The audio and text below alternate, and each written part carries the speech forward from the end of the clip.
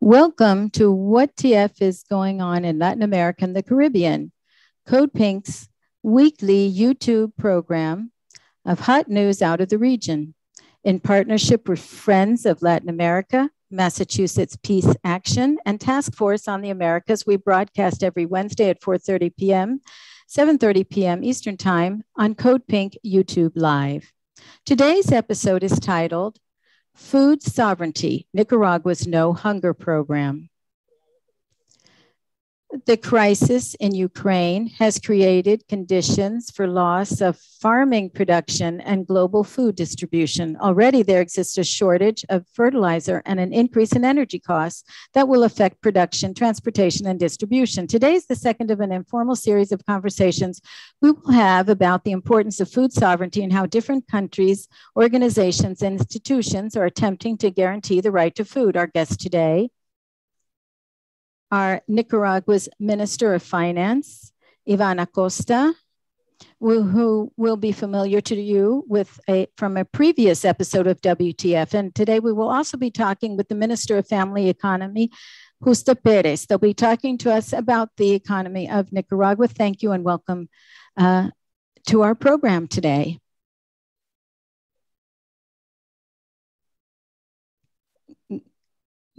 Good afternoon, Terry.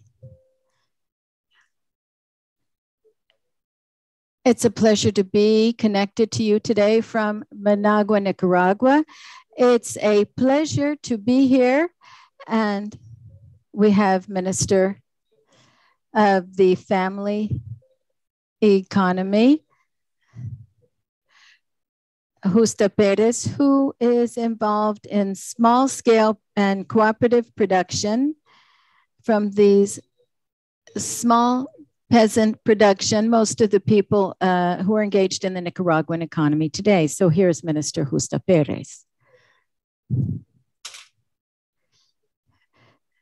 Thank you so much. This is going to be a very timely conversation full of important information.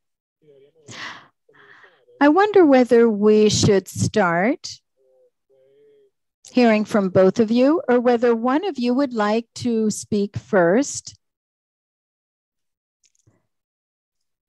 telling us about the programs that the Sandinista government has historically implemented. Or perhaps we should start with what you have worked on in particular with regard to food production. And also speak specifically about the global situation, particularly as regards problems stemming from the crisis in Ukraine, which certainly does mean that fertilizers are less available globally and the rapidly increasing cost of fuels. We know that this affects production costs and food production and distribution. Thank you. I think that that's a very good and timely question to talk about food sovereignty and the impact that this will have on distribution, particularly amongst the poorest population of countries. In addition, it is also important to analyze the impact that external shocks are having on countries that import petroleum products, fertilizers, and raw materials for production. For Nicaragua, clearly, we don't just view this problem in terms of the crisis in Europe or the Ukraine conflict. The issue of food sovereignty is an endemic one. It is one that certainly we were aware of around 1800, but particularly during the Somoza dictatorship of the 20th century. The Somoza dictatorship abandoned the countryside and farming and had terms of trade that were against farmers. we could say that it was an anti-peasant production policy. And how does this affect the terms of trade and how this affects production? More than half of the population were peasants at that time, and they, just as today, were producing the most important items in Nicaragua. It was part of our culture. And in exchange for the beef, pork, rice, and beads production, they just covered about 8 basic products. So the people who produced these basic foodstuffs could only get basic things such as salt, kerosene, radio, and flashlight batteries, a little bit of soap and some medicine.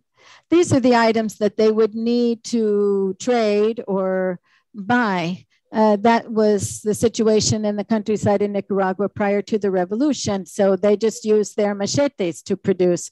So you have to remember that that has nothing to do with the war in Ukraine. This was the situation in a countryside that was in extreme poverty. And we were, in 1990, 1992, there was about 100% poverty in the countryside, and widespread poverty in the country was at about 80%. Now, measures of poverty, it was at those levels around 1992, but production transformed the model of serving peasant farmers. First of all, those who produce should be given lands. It's incredible for us to be able to think that somebody could produce food without having land. Now, land and the means of production are in peasant hands and in the hands of their cooperatives. We should also remember that the largest exporters, there were basically 3 products: coffee, sugar, and cotton. This was in the hands of large producers or farm workers. But coffee, the one that since the 1870s had been exported, it's in the hands of about 40,000 producers, and 90% of these were small peasants with less than 5 manzanas of land. That's what existed prior to the revolution, and that is where in 1979 we made a major effort to bring education to these people. What was the first thing that was done to educate the population so that people could really bring about change? The first thing was to teach people how to learn, the literacy crusade of 1980. And this transformed the lives of many Nicaraguan citizens. About 80% of people did not know how to read and write, but it also transformed the lives of hundreds of thousands of young people, from urban young people who went into the countryside and met the people who economically and socially sustained their country. These young people did not understand how food got produced, where, and how people who produced this food lived. It's very important to understand how the people who grow food live. You can't have public policies and production policies after turning your back to the people who make the greatest efforts and the greatest commitment to production. We are an agro-export country and basically a rural country. I'm talking about 1979. Now, that was the experience that led to the conditions to transformations in the countryside. Looking at sugar, imagine we're a country that was a major sugar producer, but peasants didn't consume sugar themselves. They ate things unsweetened, and they didn't even get to drink good coffee. They just had burnt corn. So it was a country that is very different from what's happening in 2022. The revolution brought about major transformations.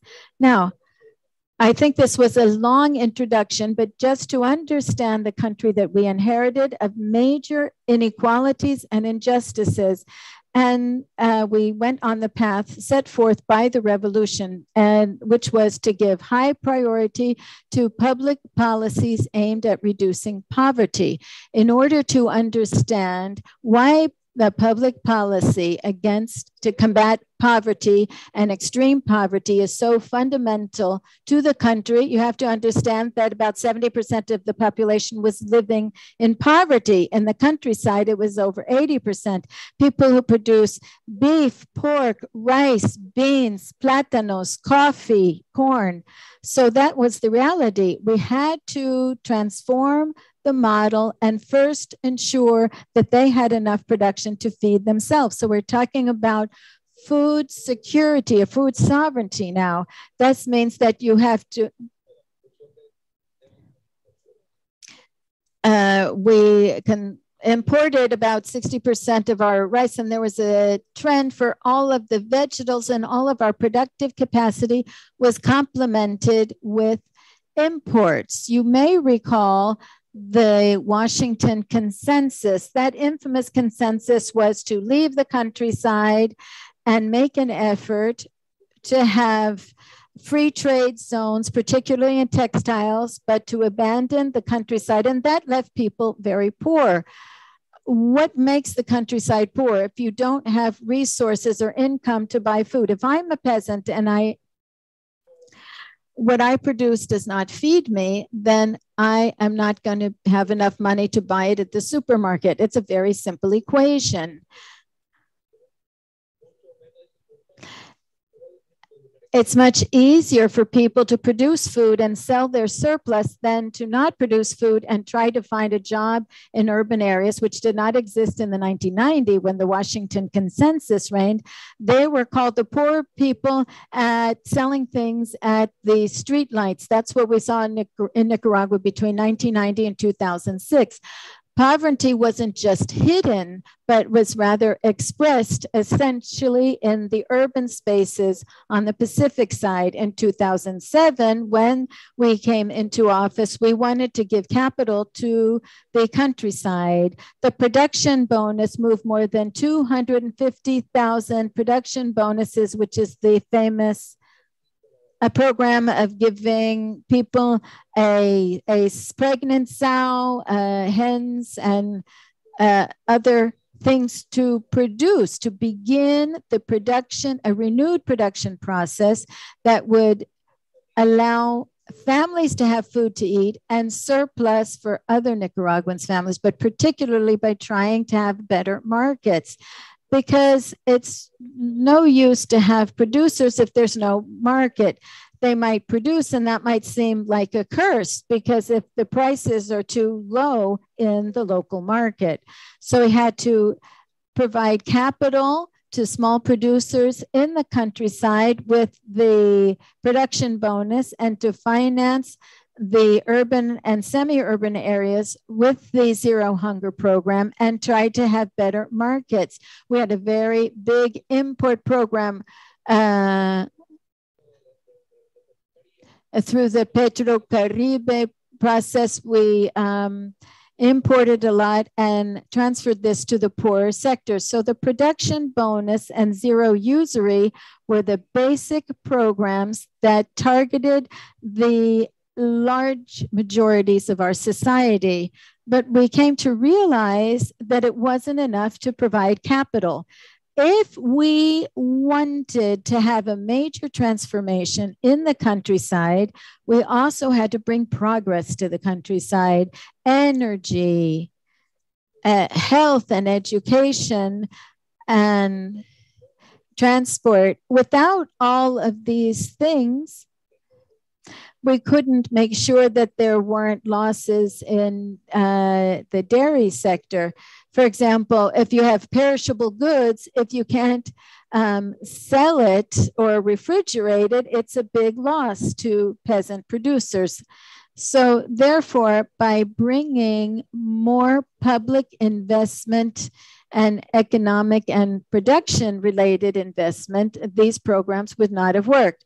But also the president organized and instructed this ministry to be in charge to be systematically in charge of small scale production, and major programs have been developed. We have the MEFCA, we strengthen the technical cooperation training program, and we need to have public spending, but also bring science, technology to these sectors of production.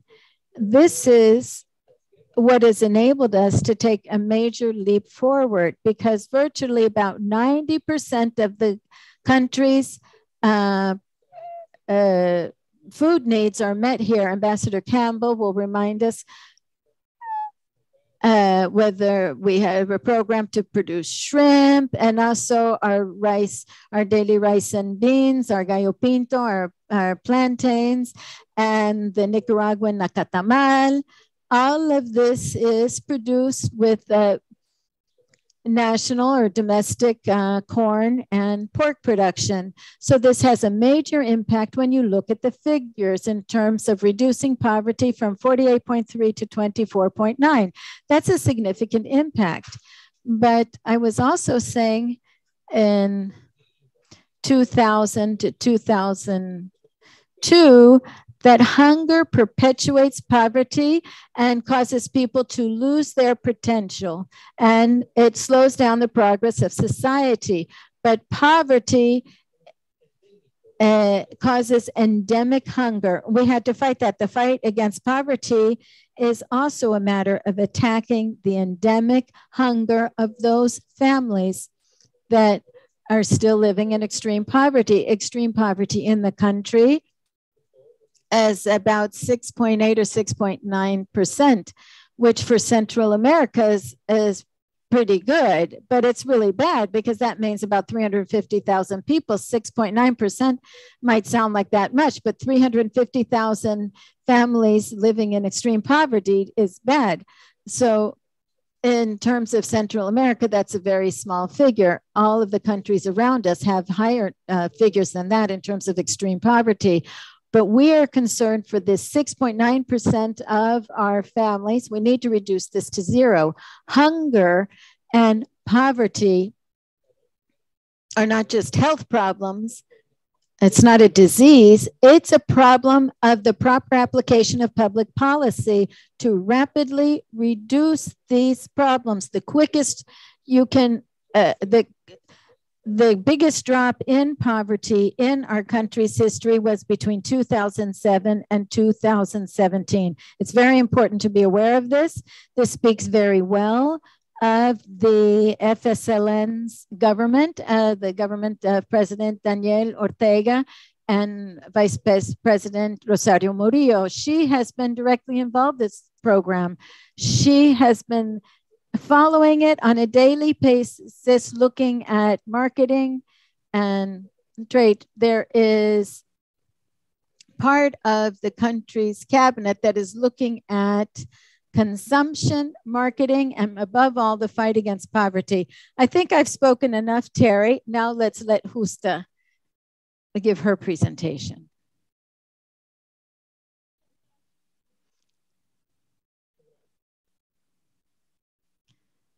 Thank you so much.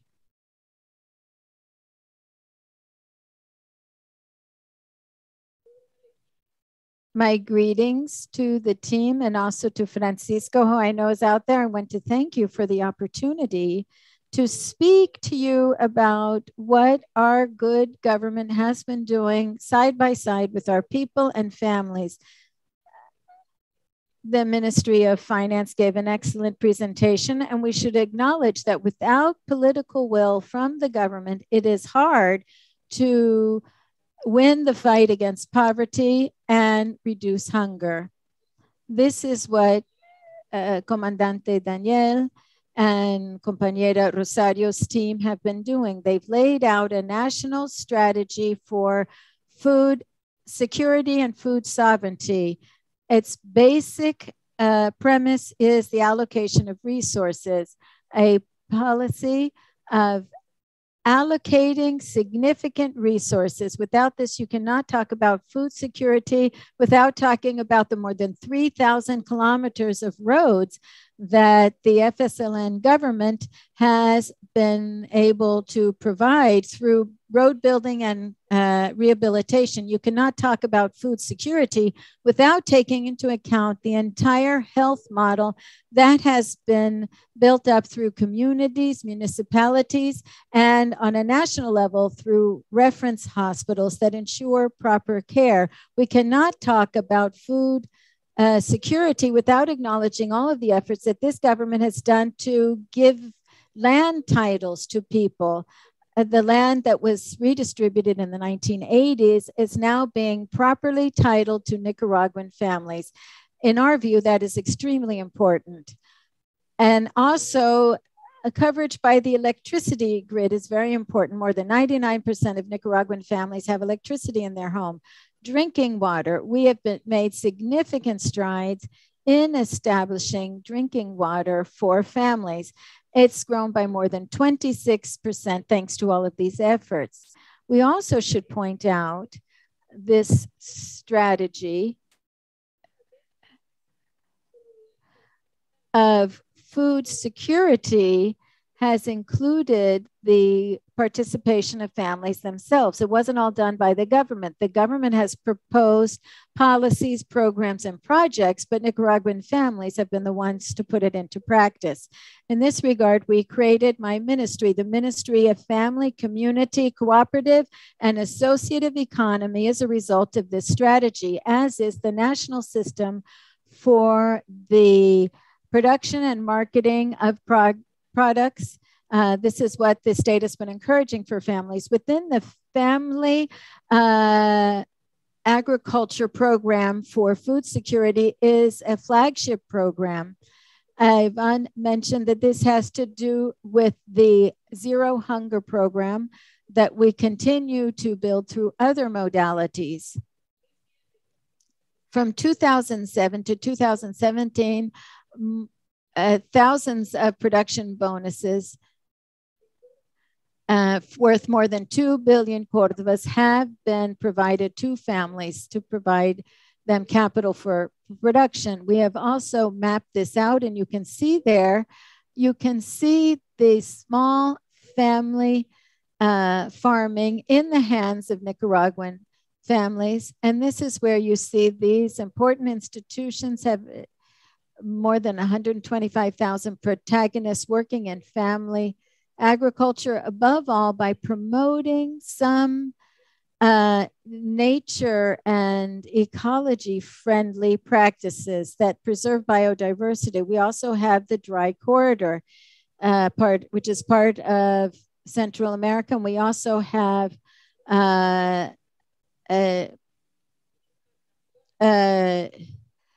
tropical forest, and we have been working on feeding people and continuing to produce despite variations in climate.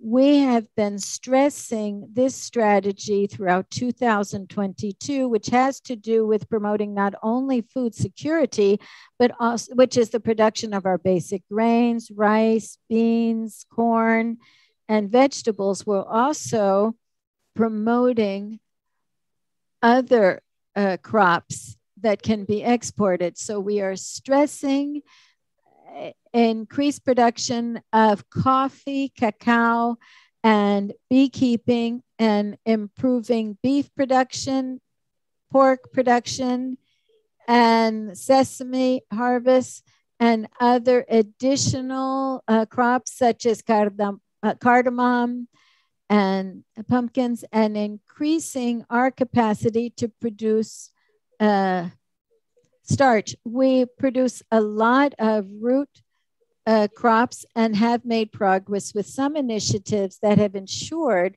that our country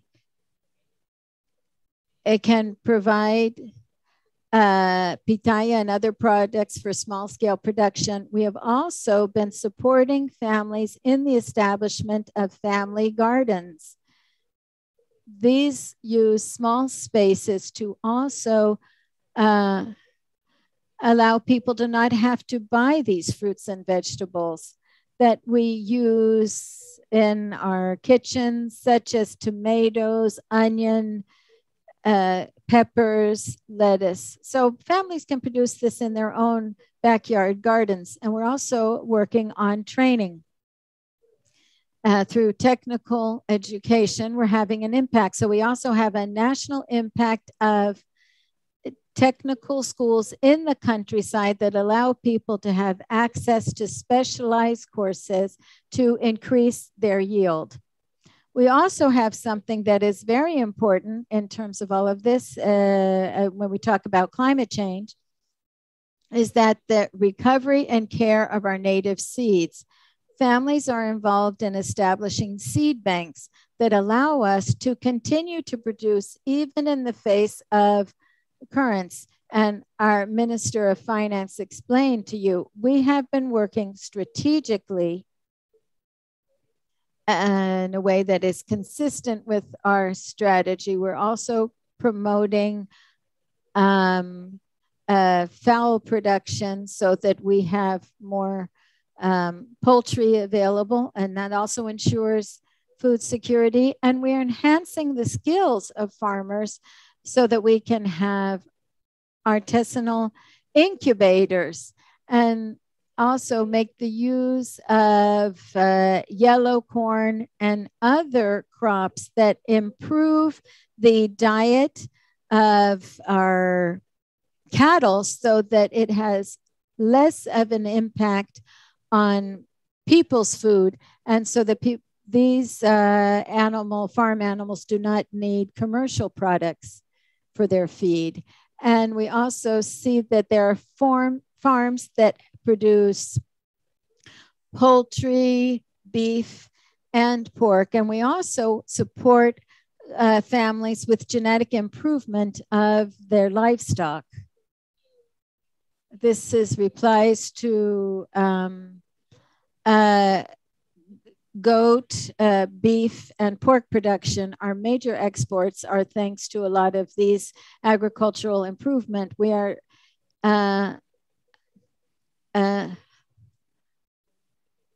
we're about 9 in terms of pork production, and also we have a lot of dairy products, including cheeses, that are being exported. There's a lot of demand for this in international markets. We have also are developing technical skills for small apiaries that produce good quality honey in our country. And we're supporting the production of ponds for small scale fish production to ensure more varied diets and surpluses for families.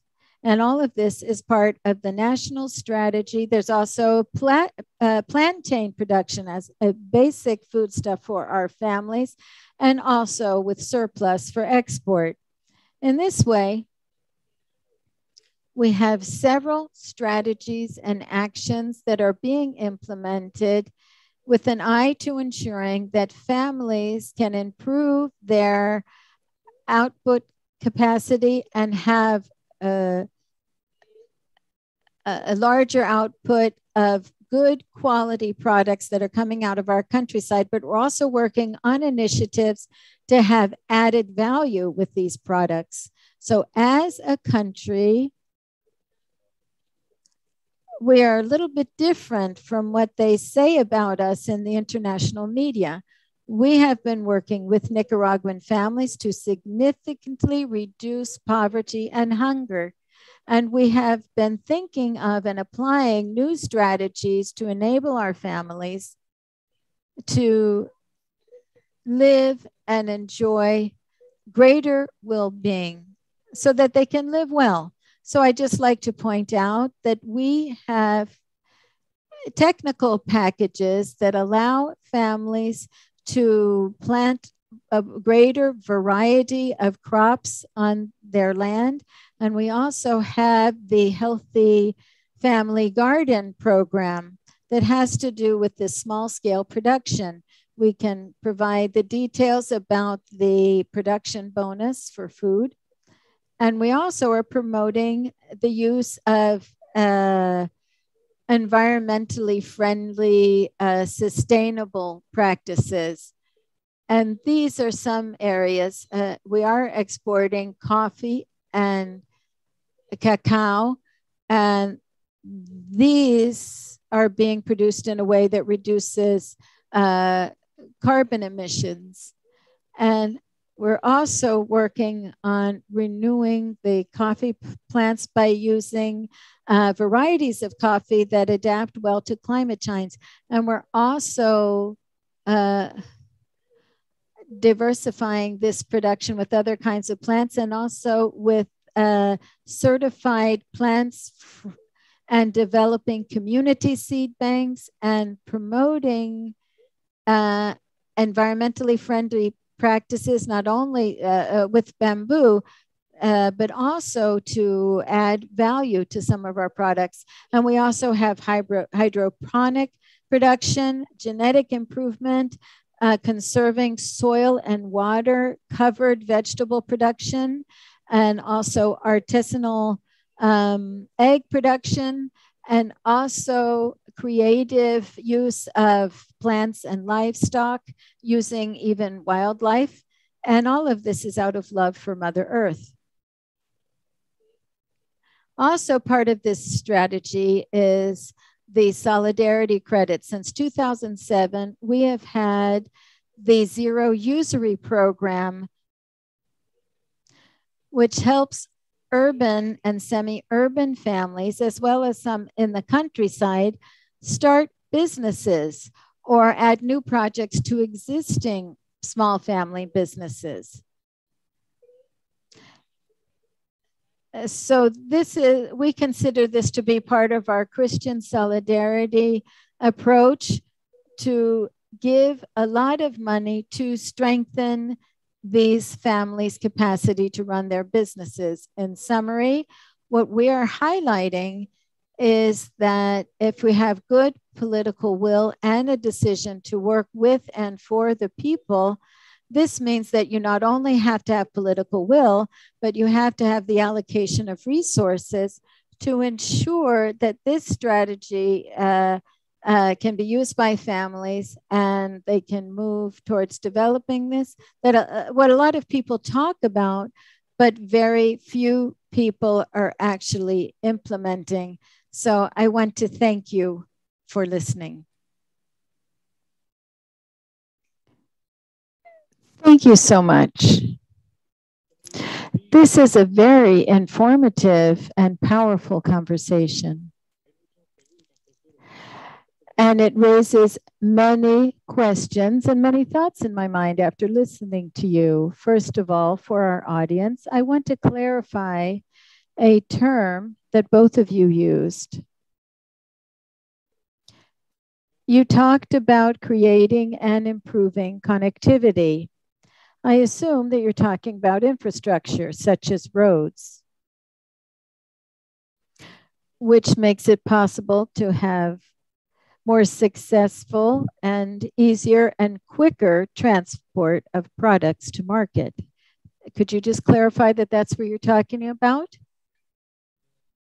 Minister Acosta, yes, when we talk about connectivity, we're talking about the cost of transactions for peasants and small producers.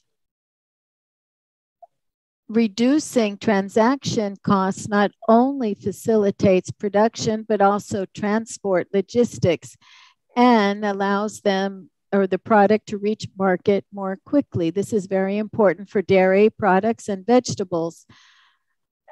These products, without a good transport and connectivity program, they will have lots of losses. According to a study by the Inter-American Development Bank, with produce, 40% of losses are caused in transport. So it's important to have good cold chain and good roads, getting them to market as quickly as possible. So that's terrific. And it's impressive. I can share something with you. I've been in Nicaragua 6 or 7 times since the 1980s on various trips until 2010. And now I see that you have the best roads in the Americas, even better than some roads in the United States. So I'm wondering whether either of you could talk about, as we're talking about connectivity, getting product to market more efficiently and more quickly. I wonder how this is affecting, how the increase in fuel prices is affecting farmers in Nicaragua, and how it's affecting their ability to feed the people of Nicaragua. So have the increased fuel prices impacted this? Minister Acosta. These are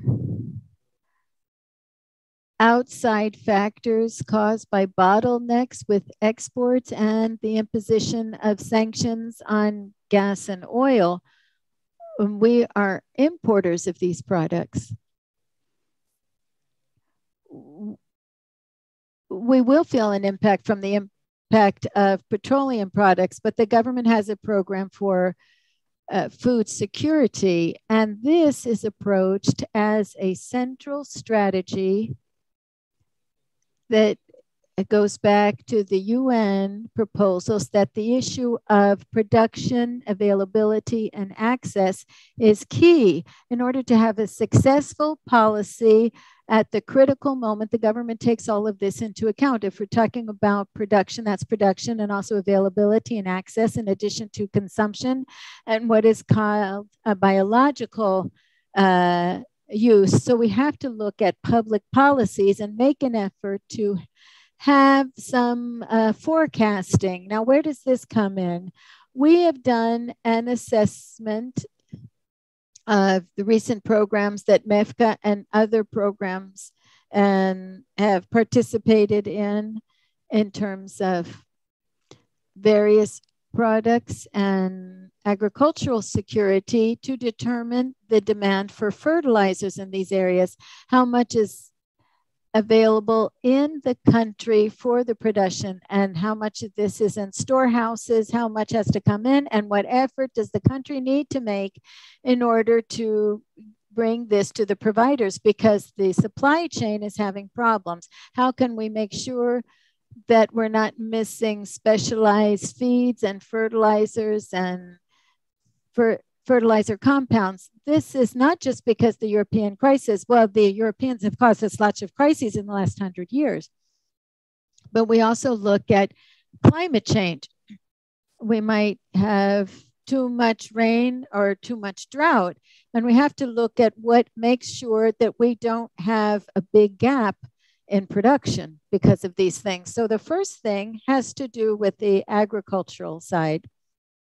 You have to make sure that the supply of fertilizers, the procurement and logistics, and having technology bonus programs. This turns out to be like a subsidy for poor people, but also for large-scale production, ensure availability to ensure not only food security, but we should also remember that agro-export production is vital. We make sure that sugarcane is properly handled and that coffee is as well, so is our peanuts.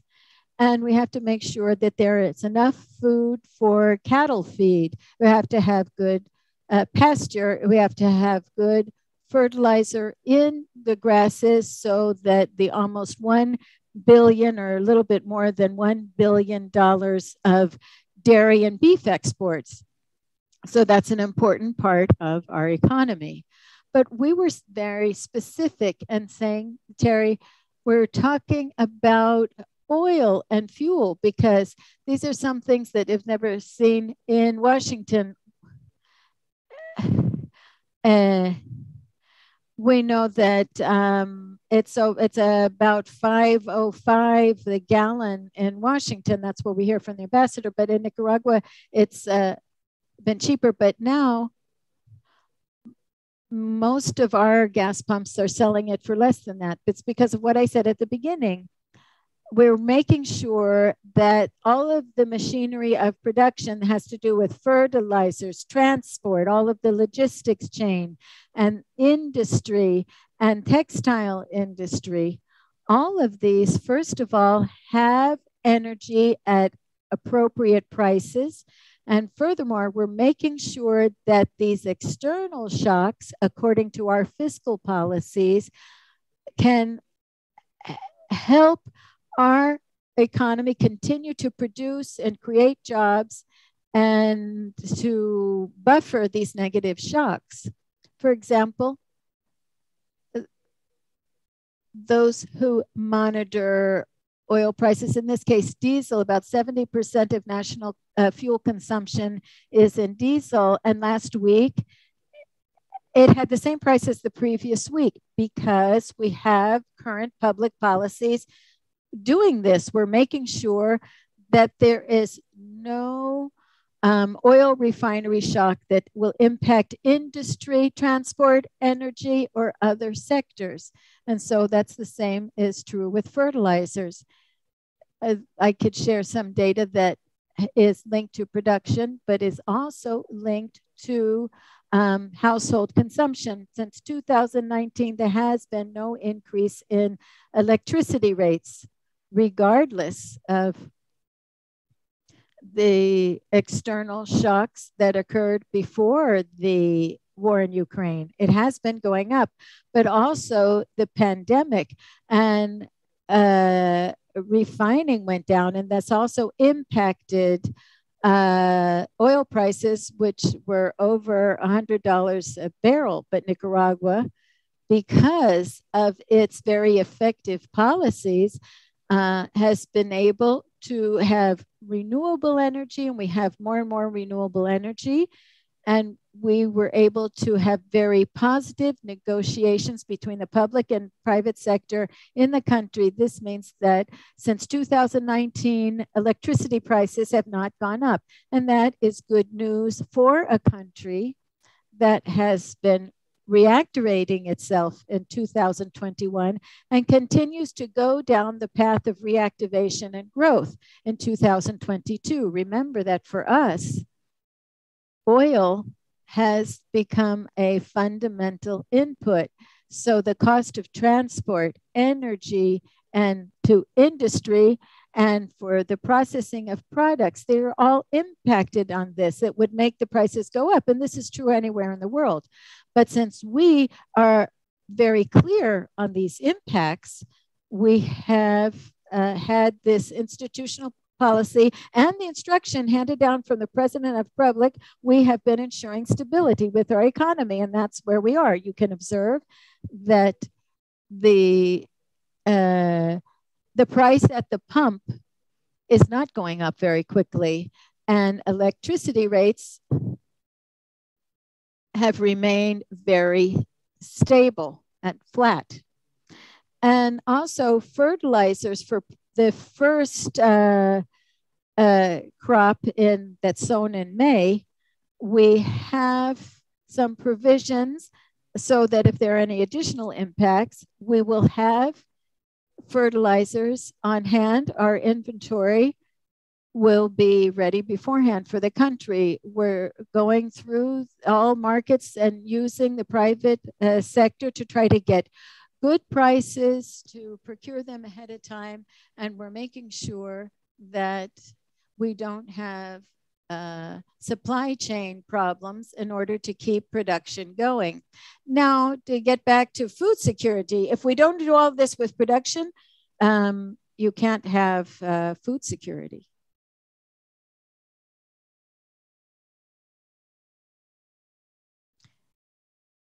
You know, Minister Acosta, we've discussed these issues before, specifically unilateral coercive measures that are improperly called sanctions. We've talked about the importance of energy sovereignty through renewable energy. We know that Nicaragua has a lot of renewable energy and also food security. We always talk about this vis-a-vis the sanctions. In order to protect itself against the sanctions. This is what Nicaragua has done. But now, given the situation in Europe, our audience can see how all of these alternative efforts have been so important to allow Nicaragua to withstand these external shocks. That is to say, making a better effort to produce domestic renewable energy and food sovereignty. You have been almost invincible in terms of preserving your national sovereignty so that Nicaraguan families suffer less. And this is really an emblematic case with Nicaragua in the face of sanctions. And now with the crisis in Europe, this is having an impact on the global distribution and cost of energy throughout the world. But we see that Nicaragua actually is in a unique and I would say successful position and is a great example.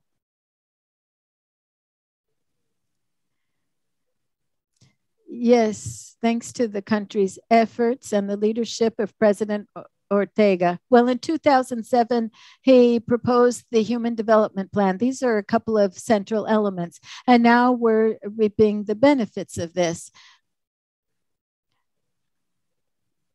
The first thing was to ensure a transformation of our energy grid. And something else that's not said. First of all, we don't produce much of our own petroleum-based energy. And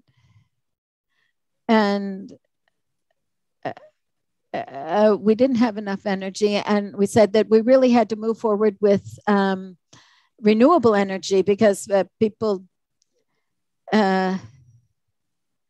we had only 24 hours of electricity every 76 hours, and now it's much higher.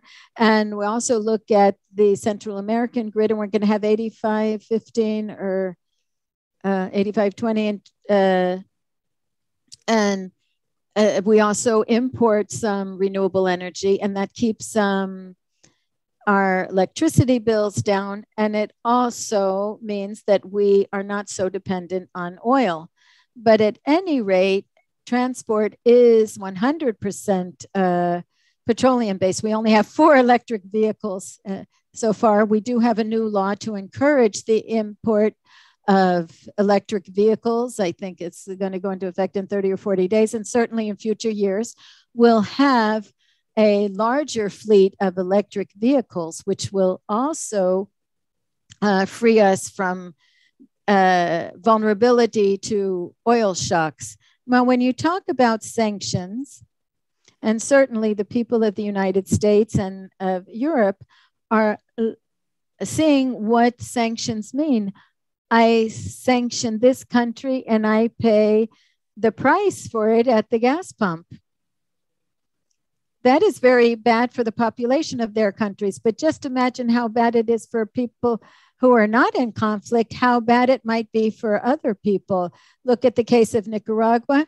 I think that ours is a country which per capita is most sanctioned. We have just 6.5, 6.7 million population. And in terms of per capita sanctions, we really have a high number of sanctions. It's extremely high. But that is not so relevant when you look at the major efforts of public policies and our country's commitment to focusing the efforts of producers and merchants and people in the transport sector, people who own these companies. They do enjoy good economic conditions in terms of debt. We have the lowest COVID-19 pandemic debt. We in Guatemala have the lower debt rates, but we also have the biggest reduction in poverty. So behind debt is a lot of poverty. It is also important to see that our our fiscal policies are aligned with this, and you can see that this has been appreciated by international organizations. In addition, I don't know whether you're aware of this, but I'm going to say it now.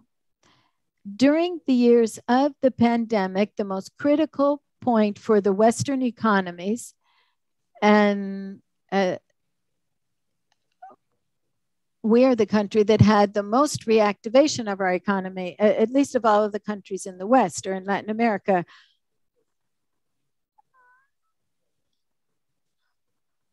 We had some negative growth, but now we've had over 8% growth. In Latin America, the average is about 4%. Looking at the impact of the pandemic from 2020 to 2021. So this shows you the tremendous production capacity and the coordination of all the economic system. We are able to be market oriented, but also in terms of food security.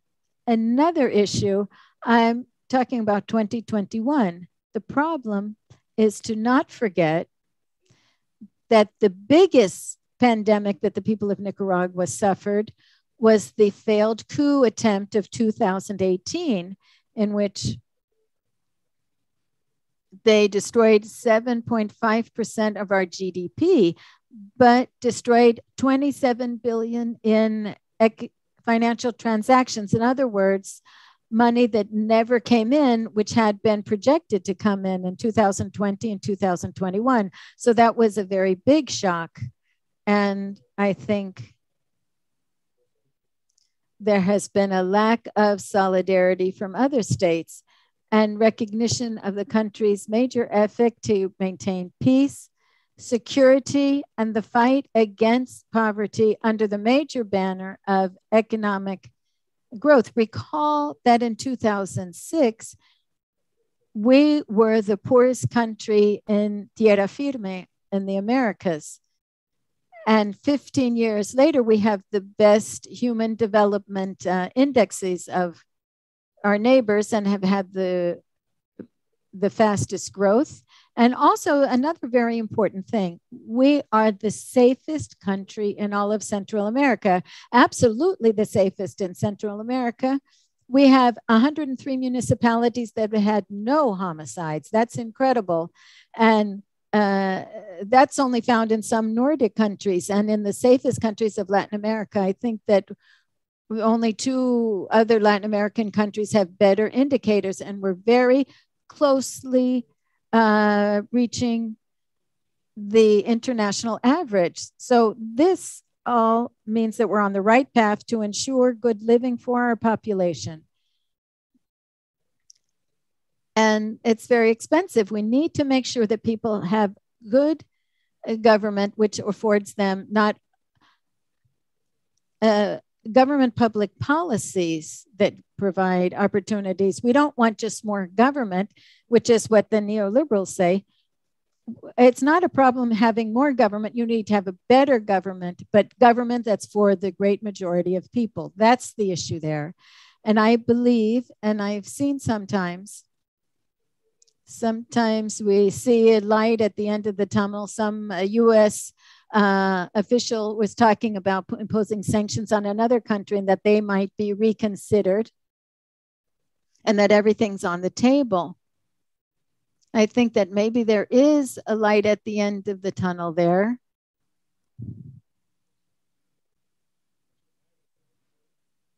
And so perhaps there is something. I think that the political leaders of people that sanction other countries are beginning to see, appreciate the difference in perception and differences in belief. One cannot believe that sanctions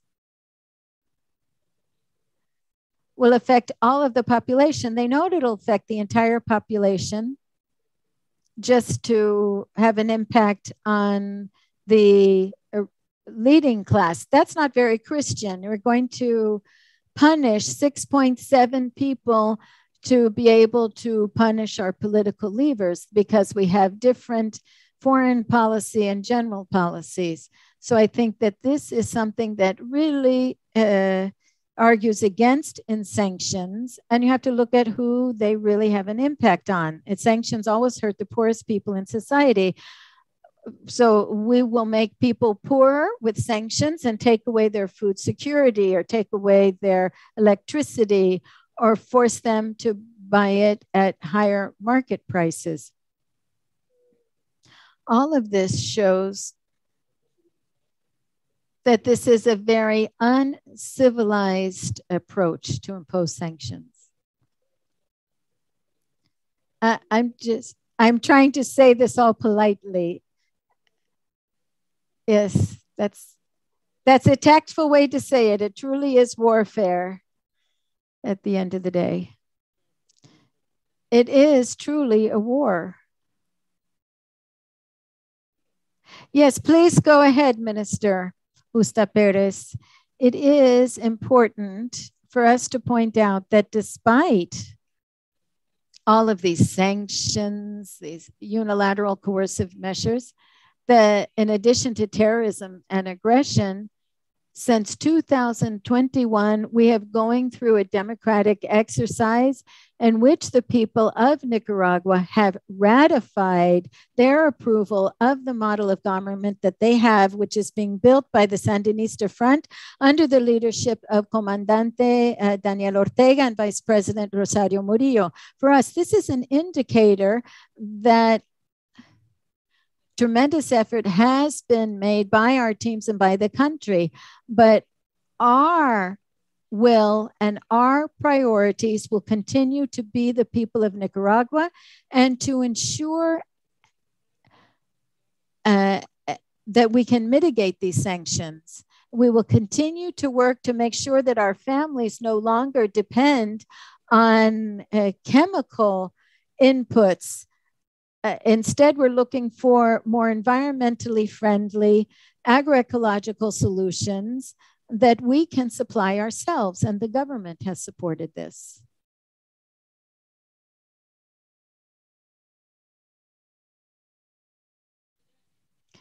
And so we continue to offer stability in our electricity bills. And we do this by finding alternative sources of electricity. And now more than 99% of our people have access to this. Our people continue to be the priority. They know this. And that is why on November 7th, 2021, the overwhelming majority of the population ratified, in other words, voted in favor of this model, which does not necessarily follow the capitalist model. So we continue to try to make a difference. And here, a decision has been made.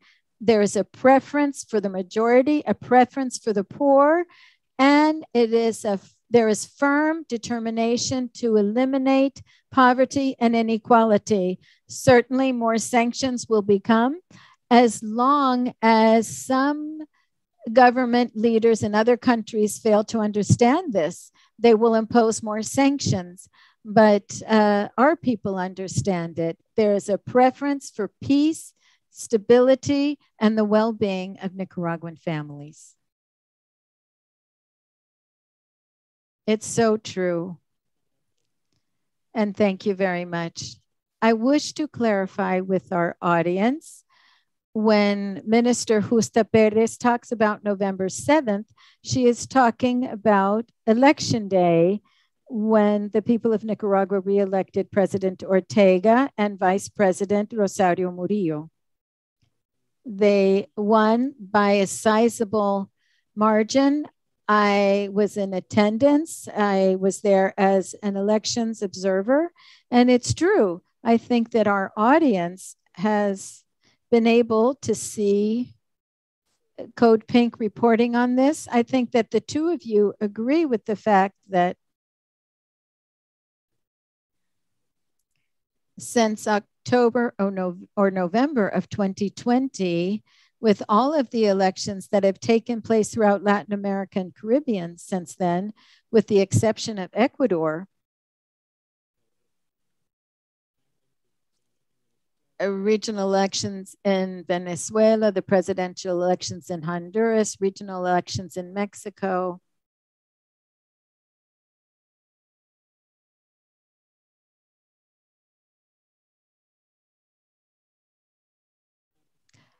people have been directly responding to the U.S. intervention. People have been defending their national sovereignty, sovereignty over their national resources, and people have been voting for governments that seek to implement a model that will benefit the majorities in their country. This is particularly true in Nicaragua, but throughout the Americas, I think that the people are choosing this kind of model. We should do so in the United States as well, but what you have done is very profound. What you have done on behalf of your government and in favor of your people. This is an example of what is possible and what can be accomplished when a joint effort is made and the government focuses on people. So it's a two-way street. You are working together to bring about these successful efforts. You should be very proud of this.